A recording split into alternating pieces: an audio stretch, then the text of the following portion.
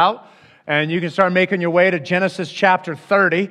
Genesis chapter 30 is where we're going to be this morning. We'll be actually in chapters 30 and 31, so a fair amount of text in front of us.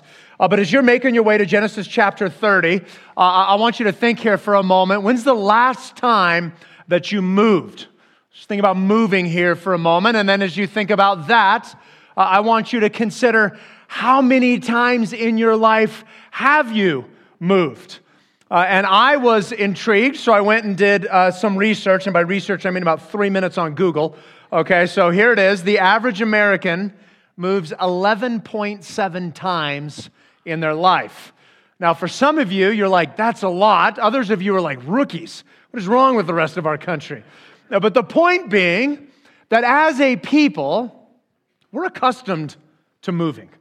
And so there'll be aspects of this passage that'll be quite familiar to us because this text details Jacob's desire and eventual move or the beginning of the move back to the promised land. In fact, what God's word is going to lead us to is this idea right here, that God moves his people to fulfill his promises and to accomplish his purposes. Let me say that again, that God moves his people to fulfill his promises and accomplish his purposes. That God is the active agent in moving his people. That's what we're going to see here this morning. And as you think about moving, right now in the passage, this is going to be a physical relocation. For us, by way of application, maybe that also applies to you. Maybe it's a spiritual move. Maybe it's some kind of relational move.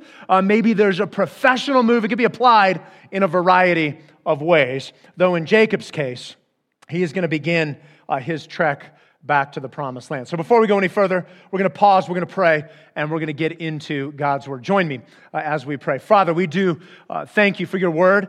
God, for ways in which your word will be sharp or direct. God, that we would receive it, understanding that it's for our good, in ways that your word maybe will convict or reveal sin in our lives. Would we not shy away from it? But God, would we thank you for the gracious gift that you give to us to respond to that. God, in the ways that your word will encourage or challenge us, would we receive that, hear that, and respond to that? God, as always, we want to pray for the church in the area this morning. God, praying for Cedar Springs Church and for Pastor Grant Blankenship. God, we're asking that you be moving and working in their lives and in that body of believers in the same way that you would move and work within us. And so, God, come and have your way. Come and accomplish your purposes. We pray this in the name of our Lord and Savior, Jesus Christ. And all God's people said, amen. All right, the title of the message this morning is Moved by God. Moved by God. And again, this idea that God moves his people to fulfill his promises and to accomplish his purposes. And as I've already said, we're looking at a large section. There's a chapter and a half that's in front of us. And so in an effort to help give us some handles of what's going on in the text, let me just have you look briefly at the bookends of the text. So in verse 25 and 26 of chapter 30, right, where Jacob is going to come to Laban asking him to send him away so that he can go back to the promised land. And then if you look at the very end of 31 verse 55, that Laban's going to arise, he's going to kiss his grandchildren, and he's going to return to his land. And in practice, he is also sending Jacob and the rest of Jacob's family on to the promised land. And so the entirety of the narrative is bookended by this departure, this move of Jacob. But it is a move that is being directed by God, or he is being moved by God. And so with that in mind, let's get into this. Three distinct aspects of being moved by God that will emerge in the passage here this morning. Here's the first. When we look at the rest of chapter 30, verses 25 to 43, just make note of this, that God is the source of all blessing. That God is the source of all blessing. That God has made provision for Jacob to be able to now go back to the promised land. And we see this showing up in a few ways. The first is this, is that as people, we should identify God's hand in all blessing. That we identify God's hand in all blessing. Look at your Bibles, verse 27 and following says this, right? After Jacob has asked, send me away that I can go to my own home and my own country, here's Laban's response in verse 27. If I found favor in your sight, I have learned by divination that the Lord has blessed me because of you. Name your wages, and I'll give it." Jacob said to him, "You yourself know how I've served you, and how your livestock has fared with me. For you had little before I came, and it has increased abundantly. And the Lord has blessed you wherever I turned. But now, when shall I provide for my own household also?" And you start looking at this passage, what emerges immediately is everybody involved understands that the blessing that they're the recipients of have all come from God. Right? Laban goes, "Jacob, I get that you've been the channel or the conduit, but God is the source." And Jacob affirms that in verse 30 when he's like, "Yeah, it's the Lord who has blessed you and I." Both are identifying God as the source of blessing. It is the hand of God that has produced this blessing for the people of God. And loved ones, here's the question, I think, for each and every one of us this morning to consider in our own lives is, can you identify God's blessing in your life? Can you see it? Right? Are you looking for it? Do you notice the different ways that God has blessed you, provided for you, granted you what you need? And maybe you're like, how would I know that I'm seeing it? Well, it's actually quite simple. How often are you thanking God for what He's blessed you with? Right? Is that frequent? Is that regular? Is it occasional? Or are you like, I never even thought to thank God what He's given to me? Right? As people, we want to be quick to identify God's hand of blessing, but we also want to be quick to thank God for His hand of blessing. But before we move on, there is one other item here that I think comes to us by way of a warning through Laban. And when you look at Laban, here's what we're going to see, and it's going to unfold over the rest of the passage, but we'll just deal with it now. With Laban desires the blessings of God, but he does not desire the person of God. Right? He's happy to receive whatever it is that God will give to him, but he's not really interested in God Himself. And as you look at Laban, right, that's certainly a warning to us that we would not fall into that same trap. But here's the other, maybe the other side of the coin, if you will, with what's going on with him, is that for Laban, right, he wrongly mistakes proximity to God as the same as being in a right standing with God. Right? He's conflated those two things. Because I'm near to God and I'm reaping the blessings of God, therefore I must somehow be right with God. And he actually allows his proximity to God to obscure his need for God. And I say this because, loved ones, there's an identical warning that comes to you and I in the New Testament in Hebrews chapter 6, where the author of Hebrews warns each and every one of us, right, that we would not view the peripheral benefits and blessings of God as the same as having a life that's fully yielded and submitted to God.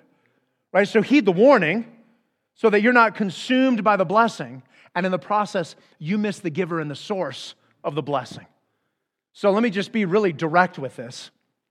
Believer, are you treasuring Christ? Is He your absolute joy?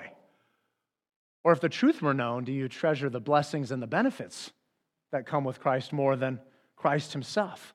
For those of you who are non-believers, what you have to understand is that the greatest blessing that you could receive is God Himself. And so more than the blessings, more than the benefits, more than the peripheral things that come with being a part of the family of God, that God Himself, that Christ Himself is the treasure, and He is the one that we're to pursue. God help us that we would identify God's hand in all our blessing. Which leads then to Jacob's response. We see that here in verses 31 to 33. And we see two aspects of his response that also are applicable for us, that we respond with generosity and honesty to God's blessing. So Jacob is asked by Laban, he says, name your wages, back in verse 28. And so here's his proposal, starting in verse 31. He said, what shall I give you? Jacob said, you shall not give me anything. If you'll do this for me, I'll again pasture your flock and keep it. Let me pass through all your flock today, removing from it every speckled and spotted sheep and every black lamb and the spotted and speckled among the goats, and they shall be my wages. And now here's his motivation for this, verse 33. So my honesty will answer for me later when you come to look into my wages with you. Everyone that is not speckled and spotted among the goats and the black among the lambs, if found with me, shall be counted stolen. Right? So he's saying, just give me the speckled and give me the spotted. Now, a couple things you should know that is insightful to what's going on here. First of all, for a shepherd who is essentially contracted, which is more or less what's going on here with Jacob, the typical wage would have been 10 to 20% of the entire flock, and then a percentage of the milk and the wool that would have come from that flock. And here Jacob, he's not asking for any milk, he's not asking for any wool, and the percentage that he's asking for is likely much less than what would have been typical of those wages. And so you have to consider this and you go, either Jacob is the world's worst negotiator or something else is going on. And I think something else is going on because when you look at verse 33, he's inviting accountability for his work. He's like, give me them so that there's a tangible measure. There's a tangible metric by which we can look at this. And so I think what we see in Jacob is he's inviting both generosity and honesty. And loved ones, here's what you got to understand. That when you understand that God is the source of all blessing, you don't have to try to hoard and acquire. You don't have to cut corners. You don't have to be stingy. Because you know God can provide in whatever capacity, whenever He wants and wherever He wants. So you're free to be generous and honest in all of your dealings. Right? It frees us in incredible ways. I think that's what we're seeing with Jacob here. And so the question in front of all of us, it's a twofold question, and it's this: are you generous and are you honest? And in hearing that, if you're like, well, before you even start backpedaling, let me just have you consider that your issue likely isn't the issue of generosity, and it's likely not the issue of honesty. Likely what's going on in the root of your heart is that you are failing to believe and to trust that God is going to make provision for you. Now, it might be manifested as greed, it might be manifested as dishonesty, or whatever it is, but likely what's going on in the root of your heart is you fail to believe that God is actually going to meet your needs and provide for you. Right? Because when we understand that God is the source of all blessing, when we identify His hand in all blessing, it frees us to respond with generosity and honesty to God's blessing. Which then, right, it seems like, man, this is going so well, but we have two cheaters in our text, and Laban is going to go full-scale Laban here. And that's what we see in verse 34. Laban said, "Good, let it be as you have said," and then acts entirely opposite of what he says. Verse 35, "But that day Laban removed the male goats that were striped and spotted, and all the female goats that were speckled and spotted, every one that had white on it, and every lamb that was black, and he put them in charge of his sons. And he set a distance of 3 days' journey between himself and Jacob." Right? He steals. He's like, all right, set them apart, gives them to his son, poof, gone. It's like the ancient version of having funds stolen, and now it's in some offshore account. You're never going to see them again. They're gone. Right? They're gone. And yet, look at what it says at the end of verse 36. "And Jacob pastured the rest of Laban's flock." Even though he's been cheated, he continues his responsibility and his role. And that leads to this really, what can be confusing. It's hard for us to wrap our mind around this scene in verses 37 to 43. And here's what I think is happening in verses 37 to 43. It's that God's initiation is going to deliver God's blessing. God's initiation is going to deliver God's blessing. And so essentially what happens, let me just summarize here. Jacob then is responsible for the rest of the flock, and he does this odd thing where he takes sticks of poplar and almond and plane trees, and he's carving into them these stripes. And so the bark would reveal what's different than on the exterior. And so you'd have these multicolored sticks. And as the sheep and the goats, as they come to breed at the trough, when the stronger ones come, he would put those sticks in front of them. When the weaker ones would come, he would withhold them. And you're like, what in the world is going on? But here's the conclusion in verse 43. "Thus the man increased greatly and had large flocks, female servants and male servants, and camels and donkeys." So you look at this, you're like, man, what in the world is going on, and what are we to make of this? And let me just give you a few possible interpretations of how we should be looking at what's happening here in this passage. The first is that this may be some kind of superstition or folklore.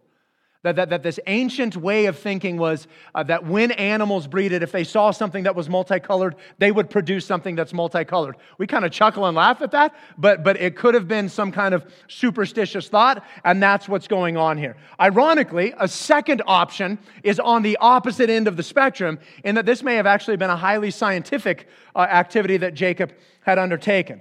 Because what we know is that with careful observation, breeders would be capable of understanding how certain traits in an animal would produce certain variations in their appearance. In fact, there's data that suggests a certain activity level would indicate certain recessive genes that could be passed off and be revealed.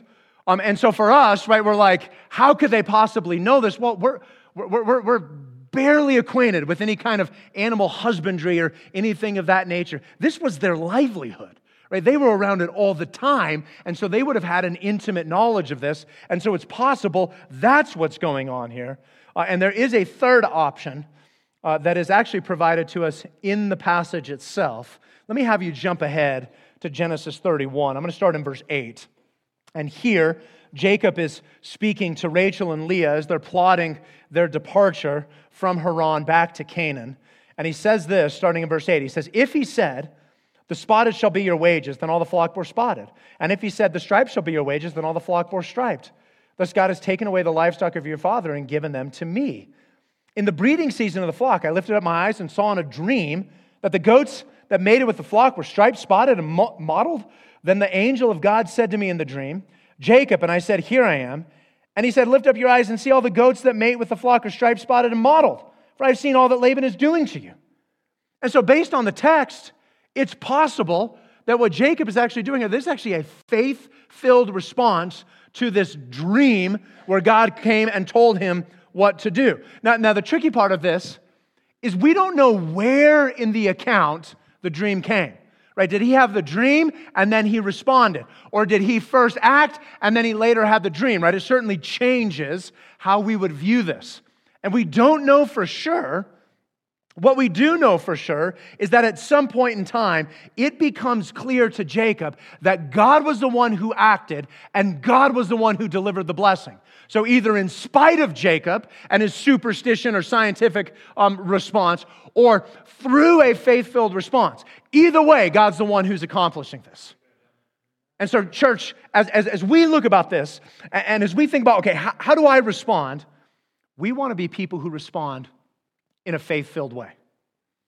I mean, it's very possible. Here's Jacob out in the field with the flock, has this dream, and he's like, God, you want me to do what? Like, you want me to put sticks in front? Like, what do you... It's an odd request. And yet I would just ask you to consider, does God ever give his people requests that maybe feel odd, counterintuitive, maybe a little bit outside the box at times? Does that ever happen in the Bible in our lives? Happens all the time, does it not? I mean, just think about some of the general principles we live by. God calls us to be generous instead of hoarding and acquiring for ourselves. God actually calls us to live for the next life, not for this one. That feels weird sometimes, right? God calls us to be hospitable, not to isolate ourselves from other people. God calls us to serve others instead of being comforted by others. God calls us to sacrifice over ourselves. God tells us to forgive, not to seek retribution, right? We can go on and on. God's doing this all over the place. And why is it that we do what God tells us to do? Out of faith. And so if this is a faith-filled response, right, he's simply believing God's word is what's best. And regardless of what this is, here's what we can know, is that God is the source and the initiator of blessing. And that frees us to respond in faith. And so for all of us, right, we want to respond in faith. We can be generous because we know God can always supply more. Right? We want to serve because God can always bring delight and contentment in that. Right? We're going to forgive because we know God is going to repay. God is the source of all blessing.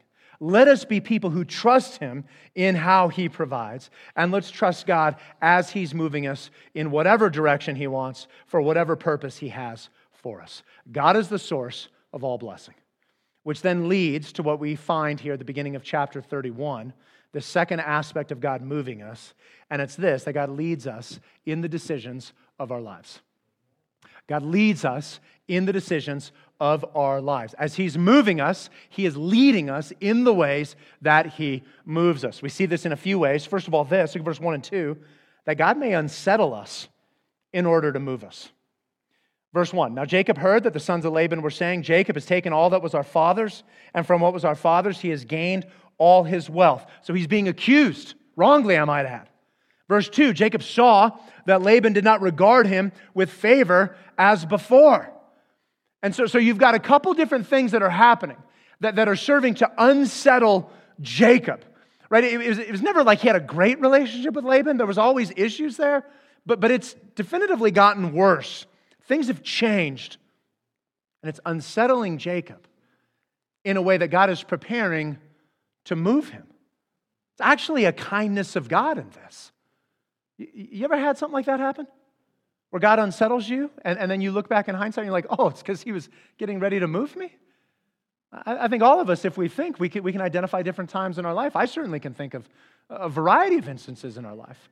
Maybe most notable is when Becky and I were living in Austria. We were working over there. We loved the ministry that we were a part of, loved what we got to do. In fact, I had told people, I was like, we're going to be here for years. Like I can't envision us leaving. I can't envision a scenario where we would leave. And then over the course of about 6 to 8 weeks, leadership made a handful of decisions, and I finally was like, I think we have to leave, right? Where God used those decisions to unsettle us, to eventually move us. Now, it's easy to look back in hindsight and go, oh, I see all that God is doing. But you don't have hindsight in the moment, right? Jacob doesn't have hindsight in the moment. And so the caution for us is don't view the events of your life in a vacuum, right? What you understand today might leave you frustrated or discouraged or disappointed. God's working a bigger plan, right? So sometimes in our limited perspective, we just have to know, I actually don't see all that God's doing.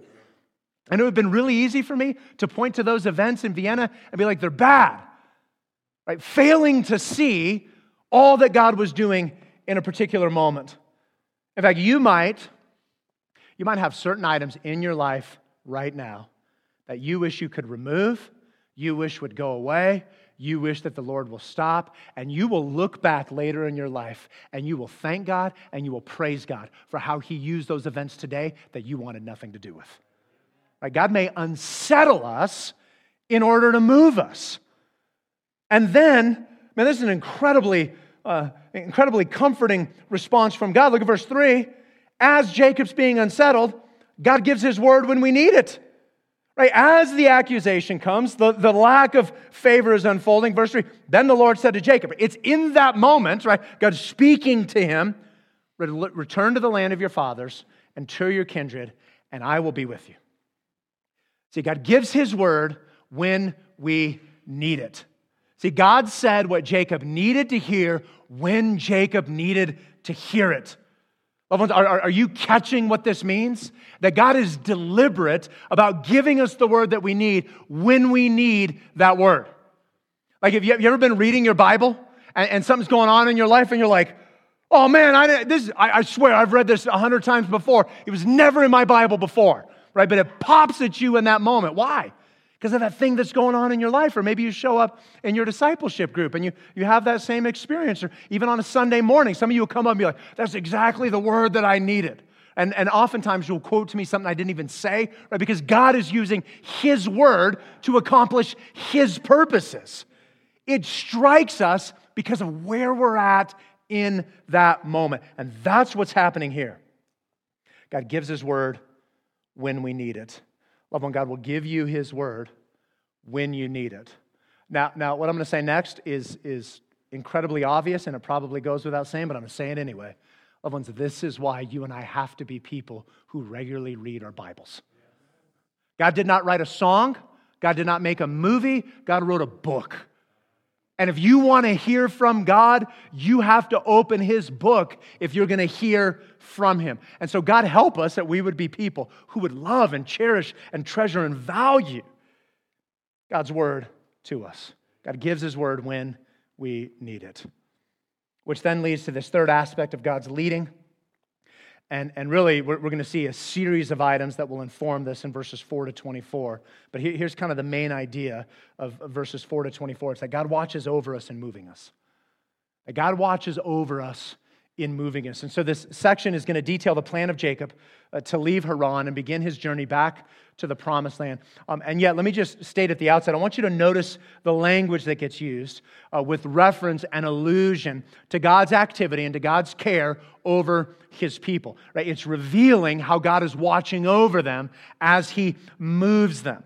And again, as we think about this movement, and we said this at the outset, for him it's a physical relocation. And maybe for some of us, it's a physical relocation.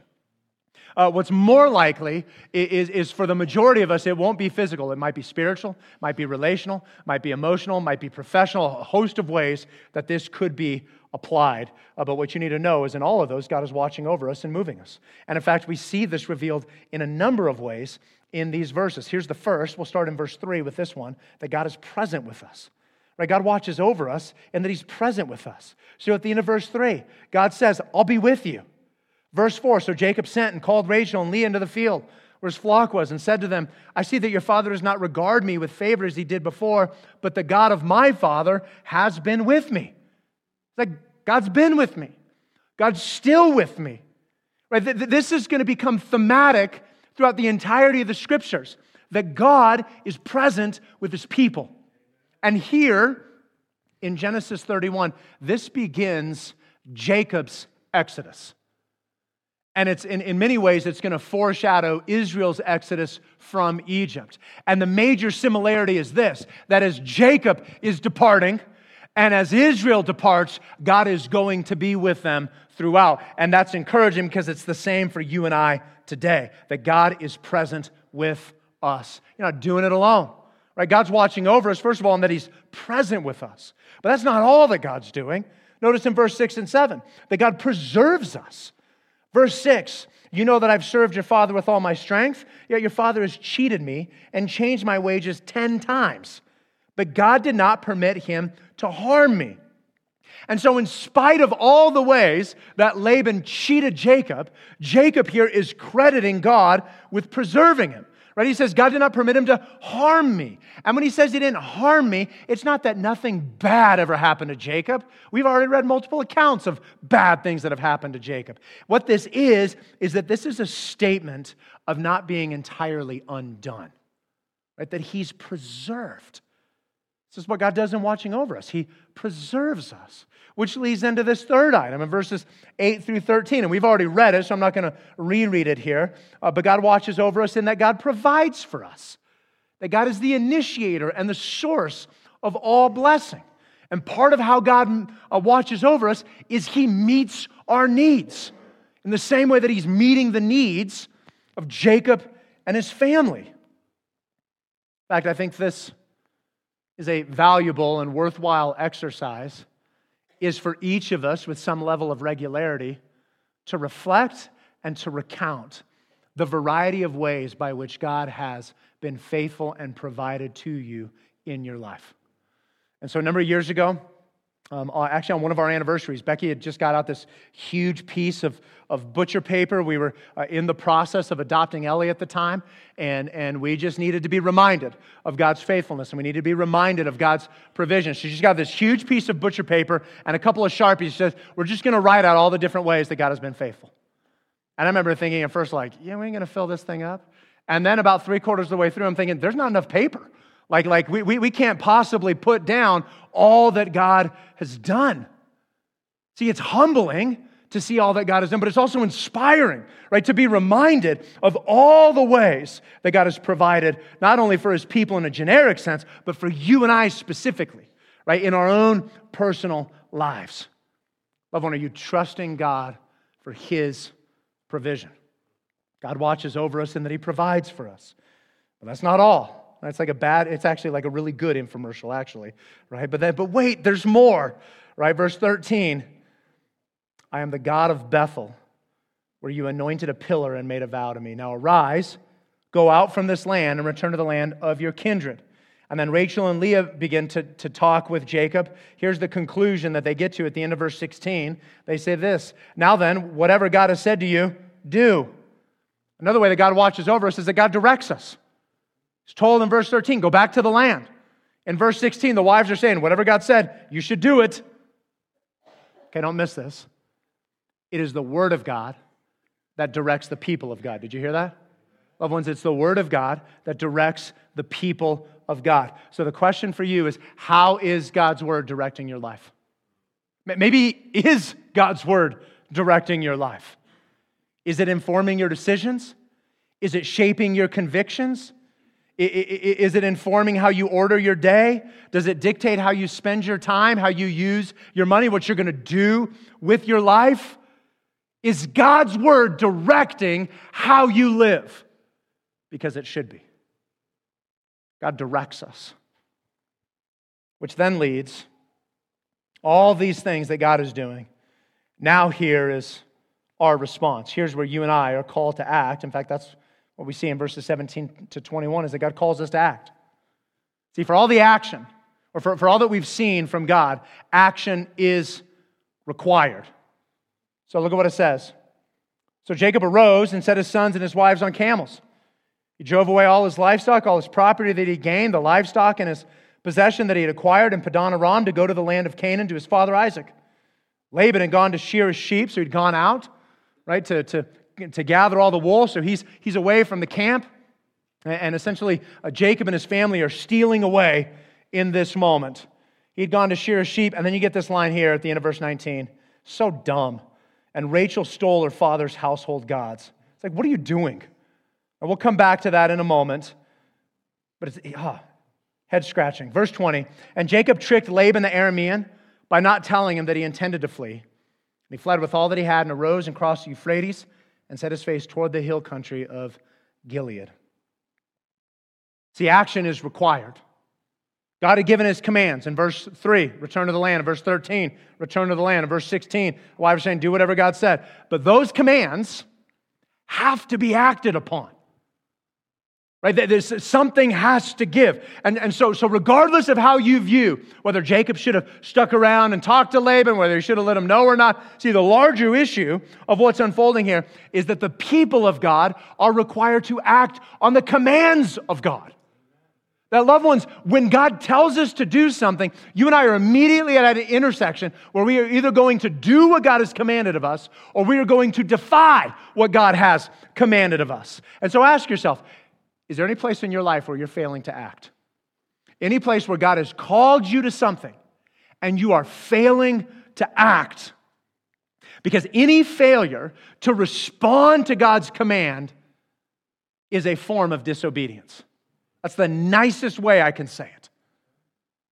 God calls us to act. Let us be people who respond to the commands of God. Now, let me have us jump back up to verse 19 here for a moment. Rachel, on their way out, steals her father's household gods. Like, what is she thinking?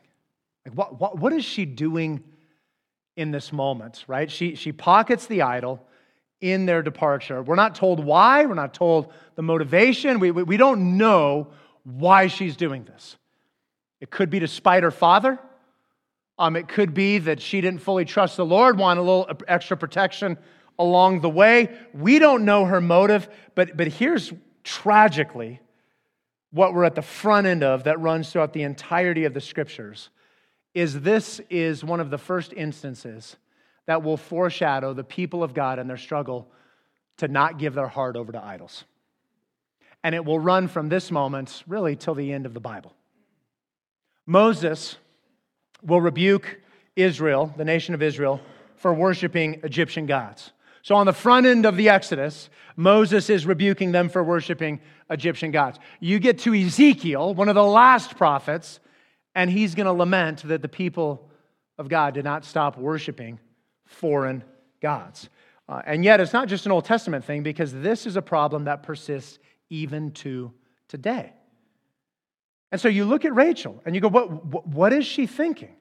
And I think the question that's fair to ask is, let's also look at ourselves and ask ourselves, what are we thinking?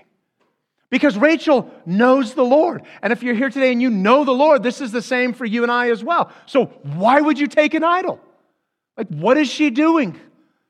And what this seems to be is what we would refer to as just another example of God plus or Jesus plus. I have the Lord, but I'm going to grab this other thing for whatever reason. For extra protection, because I also love it, because I want it to help me, whatever the motivation, and they're all lame. It's some version of God plus or Jesus plus. We have a Savior who's given us all that we could possibly want. And yet we do the Jesus plus family, Jesus plus politics, Jesus plus work, Jesus plus money, Jesus plus sex, Jesus plus power. Right? On and on we could go. We're actually no different. So as dumb as Rachel is, we do the same thing far too often. We too will pocket idols. So here's a question, loved one. Have you pocketed idols? Are you living in a Jesus plus mentality? Well, how would I know? Are you fully satisfied and content in Him? In fact, let me ask it this way. If God took everything else that you had and left you only with Jesus, would you still be okay? There's your answer. That's how you'll know whether or not you're living with a Jesus plus mentality. God calls us to act. And then finally this. I love this next scene here. That God protects us. When it was told Laban on the third day that Jacob had fled, verse 23, he took his kinsmen with him and pursued him for 7 days and followed close after him into the hill country of Gilead. Can you see him over days? I'm sure seething in anger, and how dare he leave? And what am I going to do when I get to him? And as he's approaching, like close on his heels, probably going to overtake him the next day. Look at verse 24. I love this. But God came to Laban the Aramean in a dream by night and said to him, and I'm sure this was not the soft, cozy, comforting voice of God. I'm sure it was firm and stern. Be careful not to say anything to Jacob, either good or bad. You better be careful. Laban, you better be careful. Be careful what you say, either good or bad. See, God protects us. He's warning Laban, you be careful. It's a protective move of God, reminding us of the shelter and the refuge and the protection of God to us. Now, earlier in the service, we both read from and sang parts of Romans 8. And I want you to think about Romans 8:31 here for just a moment. If God is for us, who can be against us? Think about that. If God is for you, who even cares who lines up opposite you? They're getting smoked. Like, that's the whole point. Right? He's not like, if God is for you, he's just wiped out. It's the protective nature. It's the protective act of God. This is what we find in the gospel. That God is for us. And maybe one of the most notable ways by which we see this is how we're sealed in Jesus. See, loved ones, when you come to faith in Jesus, you're sealed in Him. Now, that does not mean that you and I are immune from threat and harm and sickness or even death. Believers get sick and die as well. Right? So it's not that everything works out just fine for us. What it is to be sealed is that you're untouchable to the enemy. That he can't get to you. See, the blood of Jesus seals and it atones for the people of God. And the protection of God here reflects the greater and fuller protection of God in sealing us from the judgment and the wrath that we deserve in our sin. Praise God for His protection. And in all these things, right, God is watching over us in moving us. Which leads then to this final scene, this confrontation between Jacob and Laban in verses 25 to 55. Now I'm going to summarize a large portion of this. I would encourage you to read it if you haven't already. But under this idea of God cares for us in our relationship, just notice what unfolds. So in verse 25, Laban overtakes Jacob. Here's what he says in verse 26 and 27. What have you done that you have tricked me and driven away my daughters like captives of the sword? Not even close to what happened, by the way. This guy has a way of spinning a tale. Why did you flee secretly and trick me and did not tell me?" Listen to this is rich. "So that I might have sent you away with mirth and songs, with tambourine and lyre." That party was never coming, right? That was never coming. This guy's such a liar. And what's crazy, he's playing the victim. He's like, "Oh, woe is me." And then you get this veiled threat from him in verse 29. He says, "It's in my power to do you harm." Oh, one other note, "But the God of your father spoke to me last night saying, be careful not to say anything to Jacob, either good or bad." You actually have no power, Laban. God controls all of this. I don't even know why you would attempt to threaten him. But then he poses this question in verse 30 to Jacob. He says, "But why did you steal my gods?" And of course, we know some things. We know that Rachel has the gods. Jacob has no knowledge of the gods. Right? He's like, "I don't have your gods." Which then leads to this escalating confrontation, whereby Laban goes in and they start searching through the tents. I mean, it's like you can just see like pillows flying and everything flying around, trying to find the gods. Of course, they're not going to find them. In verse 35, Rachel says, "Hey, sorry, Dad, the way of women is upon me, so I'm not going to stand," all the while concealing the gods, which then leads Jacob, when of course they don't find them, right now he sees another false accusation, and the 20 years of anger and frustration and mistreat, it just boils over. And he lays in to Laban, starting in verse 36. And I know we're not supposed to like this, but man, I love verse 36 to 42. You're like, finally, right? It says that he became angry and berated Laban. And he talks about how he bore the loss and he didn't enjoy any of the good. And when it was hot, he was working in the heat of the day. It was cold. He was out there in the cold of night. But notice his conclusion in verse 42. "If the God of my father, the God of Abraham, and the fear of Isaac had not been on my side, surely now you would have sent me away empty-handed." He's like, man, if you could have found a way, you would have taken everything from me. But notice what he says next. "God saw my affliction and the labor of my hands, and he rebuked you last night." And so, in a stunning turn of events, in verse 44, Laban proposes a covenant between the two of them. And the terms of the covenant are essentially summarized in verse 49 and 50. He says, "The Lord watch between you and me when we're out of one another's sight. If you oppress my daughters, or if you take wives besides my daughters, although no one is with us, see, God is witness between you and me." And then this reminder in verse 43 that God is going to judge between them. They then share a covenant meal. Laban returns home. Jacob goes on his way. Now, in this, right, God cares for us in our relationships. Let me give us just a couple things to consider and reflect upon. First of all, this, that God watches over our relationships. Do you know that, loved ones? God watches over all of our relationships. In verse 24, Laban is warned. 29, he admits to being warned. Verse 42, Jacob is like, yeah, God rebuked you. That's what was going on. See, God watches over our relationships. Laban is a cheat, and he's a scoundrel, and he's crooked. He's exploited Jacob. He's taken advantage of his own daughters, but he's thwarted because of God's oversight, right? Because God watches over our relationships. So the question for all of us is, do I trust that God's watching over my relationships? Do I trust God's going to intervene when necessary? And notice as you consider that God didn't shield Jacob from all the wrongs of Laban. Right? It wasn't like nothing bad happened to him. A number of bad things had happened to him. And so God watching over doesn't mean nothing bad will come our way. What it means is that God sees, that God witnesses, and God intervenes on our behalf. And that God will, in His perfect righteousness and justice, judge those who've mistreated us. And of course, it's true the other way as well, right? That you and I will also be held responsible. That God watches over our relationships. But then the second item, when we look at this passage, that maybe will feel counterintuitive or surprising to you, and yet here it is in the text, and it's this, that God will release us from some relationships. That God will release you from some relationships. See, this ends a 20-year tumultuous relationship, and to our knowledge, these two never see each other again. That they both go to their death, never seeing one another ever again. And I believe there's some helpful input on how we think about relationships that the Lord may be releasing us from. And so my interest in these next couple of items is not helping us to discern when the Lord might be releasing us from relationships, My interest is how you and I are to conduct ourselves if, in fact, that is the case. So I'll give a few principles briefly.